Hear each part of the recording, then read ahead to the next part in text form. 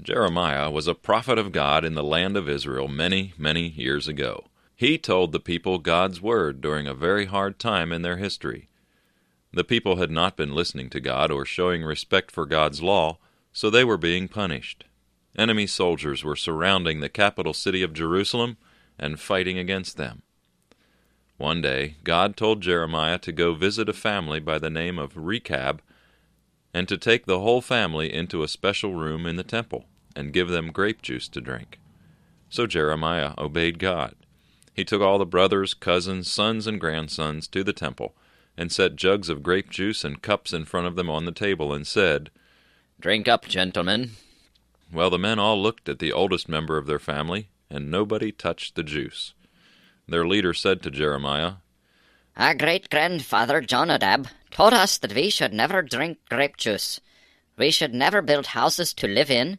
We should never work the ground or plant crops, and commanded us to live in tents. He said that if we would obey, our lives would be long in this land. So we have obeyed his orders as a family ever since that day." Then God's word came to Jeremiah. He told the family of the Rechabites, God says, because you have obeyed your father, your family will continue forever. There will always be children and grandchildren in your family line forever. Then he told the rest of the nation of Israel, Learn a lesson from this family. They obeyed the word of their great-grandfather Jonadab when he told them not to drink grape juice or build houses. But you people haven't obeyed God when he told you what to do. You have not kept his commandments or obeyed his laws, even though I sent you many prophets to warn you to turn from your sinful, wicked ways. You wouldn't listen. So God says he is going to punish you. The armies that surround you will come into the city and burn it with fire, and you people will be carried away captive. That family showed respect to their great-great-grandfather Jonadab, didn't they? Even though it was a hard thing to do, they obeyed it. Can you imagine living in a tent all your life and never drinking grape juice or eating grape jelly? Well, that's what those people had done, just because one of their ancestors had told them to. But the people of Israel were supposed to be God's people, yet they didn't respect God enough to keep his commandments, did they?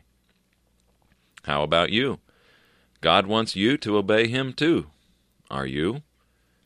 Do you know what he wants you to do? We can know what God expects us to do by reading the Bible. In there, he commands us to obey our parents. Are you doing that?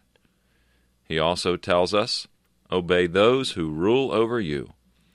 Now that would include teachers, policemen, the president, and government leaders. How well do you listen to your teachers at school?